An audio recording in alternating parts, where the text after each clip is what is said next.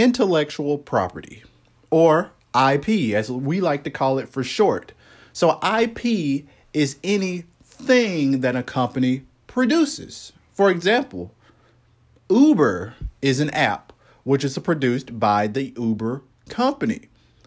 Uber, the app, is intellectual property of the company.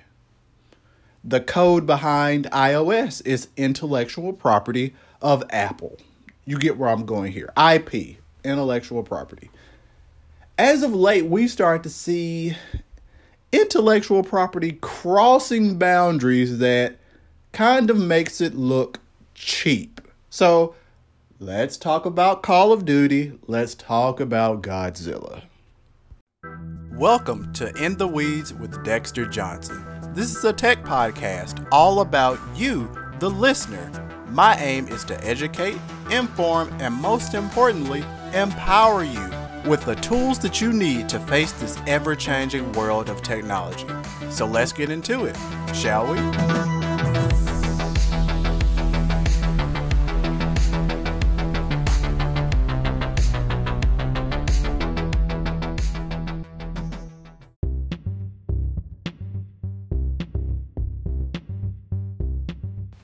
All right, so now that you've got a grasp, now that we've discussed what IP, what intellectual property is and what it consists of, let's talk about one of these things that we've been seeing a lot of. So a new Call of Duty is going to introduce Godzilla and King Kong, and lots of people, the comment section on YouTube is a disaster anyway. It's getting better, but it's a disaster. But you really do get the opportunity to see people's raw and unfiltered feelings about a particular topic or subject that the video is about. So we've got some new stuff coming out from Call of Duty. It's a new game. And we're seeing Godzilla and King Kong in the trailer fighting one another. And this is kind of one of those head scratch moments because we know that these names can sell titles, but at the end of the day, we're left wondering, can Call of Duty not stand on its own? Recently, Magic the Gathering. This is my favorite collectible card game, my favorite trading card game. I've been playing Magic the Gathering on and off since 2003, 7th edition, Invasion. I'm here for it. I've been playing for a very, very, very long time. Like I said, off and on. And it really sent me for a loop when we started to get these crossovers. We got a crossover for Godzilla. We got a crossover with Dungeons and Dragons. We got crossovers with My Little Pony. It's stupid.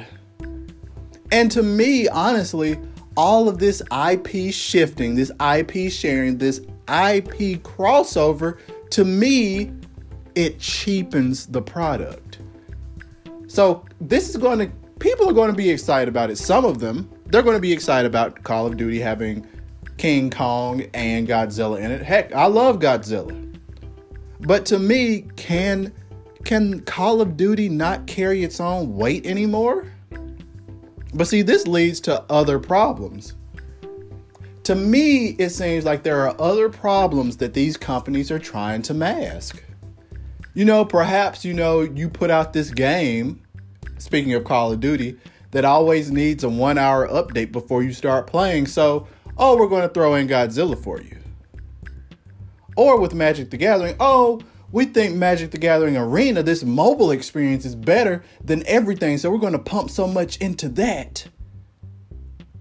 Meanwhile, we let our paper sales suffer, even though paper Magic is the backbone of Magic the Gathering. So all of this IP transferring, to me, it just makes it seem as if something is wrong. And we're seeing it more and more in the digital spaces. We're seeing all of these crossovers in worlds that simply just wouldn't happen. Do we fight gigantic apes and dinosaurs in war? No! No! And in what world would a planeswalker in Magic the Gathering ever be dealing with My Little Pony or Stranger Things? Come on. Stop cheapening your product. Guys, if you like this podcast and you want to hear more about it, follow me on Twitter at Dexter_Johnson. Share this podcast with a friend. Let's keep the engagement going. What I'm Into Fridays is coming soon. And guys, I'll holler at you. Thank you for listening to another episode of In the Weeds with Dexter Johnson. I'm hoping you're coming away more empowered, educated, and enthralled in the technological world. Be sure to tell a friend, share this episode, and follow me on Twitter at Dexter_Johnson. And most importantly, stay tuned for future episodes. Until next time.